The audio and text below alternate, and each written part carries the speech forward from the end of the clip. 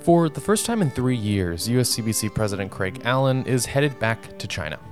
While there, he'll be meeting with government interlocutors, member companies, and our hardworking staff in China. So before he boards the flight for Shanghai, we wanted to sit down with Craig to chat about his expectations for and the thoughts about this trip. From the U.S.-China Business Council in Washington, D.C., I'm Ian Hutchinson, and this is the China Business Minute.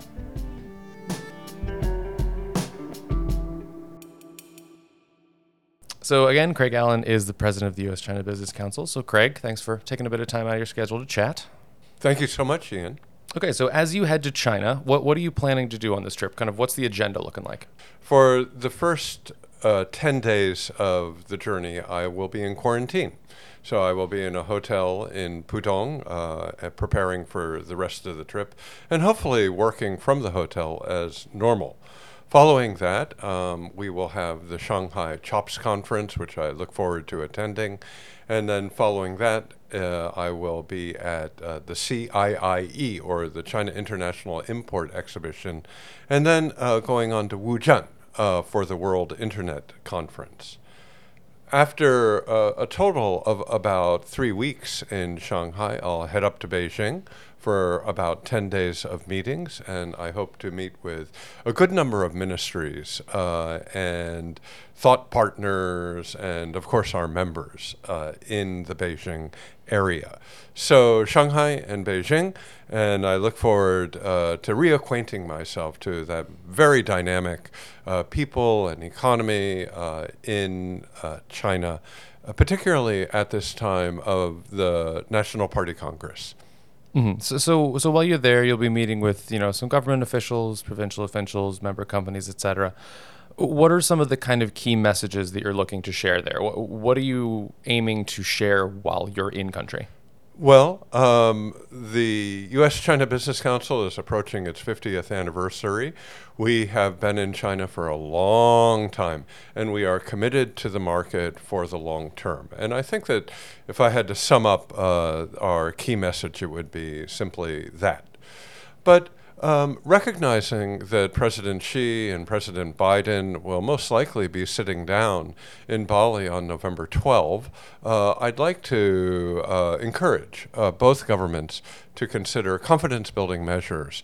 And the easiest venue or the easiest field to do that is really in the trade field, because by trade and investment promotion, both sides gain, nobody loses. And so we're trying to encourage both governments to engage in cooperative activities, or at least encourage the private sector to engage in cooperative activities that benefit all.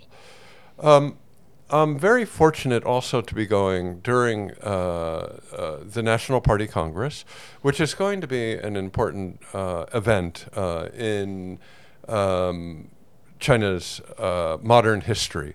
And I really look forward to my quarantine days of studying the decisions of the Party Congress and really learning the inside outs, upside downs of the decisions that are made and the developments that will take place at that time.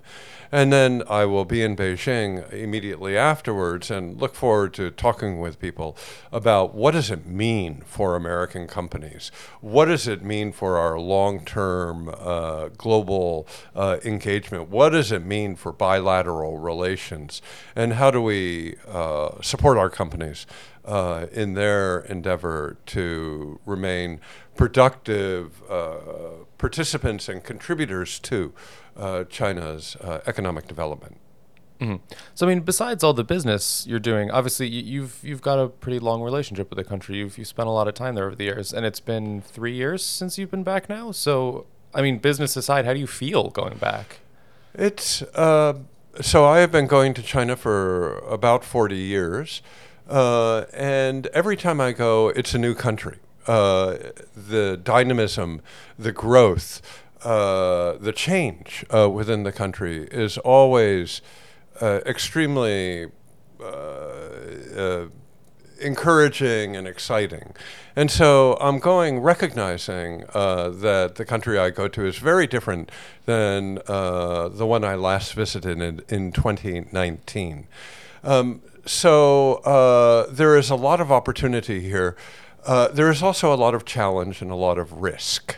And I think that we need to be very careful about managing that challenge and risk while taking advantage of all of the very rich opportunities that China's growth and innovation and collaborative economic, mutually beneficial engagement between the two countries offers. So I go there with ears and eyes wide open, looking for opportunities, but also very, very cognizant of the risks that both we and our companies face. And I have to recognize that those risks are probably growing. Let's see where we stand after the National Party Congress. Let's see where we stand after the bilateral summit between President Xi and President Biden on November 12 and 13. And I look forward to reporting out to our members exactly where we are following those important events. Mm-hmm. So is there a particular thing that you are most looking forward to? I know you can't pick favorites among your children per se, but what are you most looking forward to on the trip, you think? I want to talk with all of our members and learn about all of their business concerns, their challenges, their opportunities, and I want to facilitate their engagement with the regulator, with the Chinese government whenever possible, so that they're able to expand and meet their maximum potential. Our members, all 281 of them, are raison d'etre, and we are here to support them, and I fully intend to execute on that every day while I am in China and afterwards. Okay, well, it sounds like you're going to have an interesting trip, and I'm sure we'll be following up with you during and after for all the takeaways you have. So thanks for talking again today, and we look forward to hearing more from you. Thanks so much, Ian. Pleasure to talk with you. The China Business Minute is a production of the U.S.-China Business Council, and you can always learn more about the work that we do on our website, uschina.org.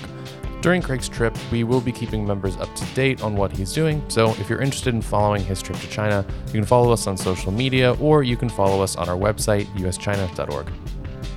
If you like the show, please do leave it a rating and a review, as it does help other people to find it. And as always, thank you very much for listening, and we'll be back next week.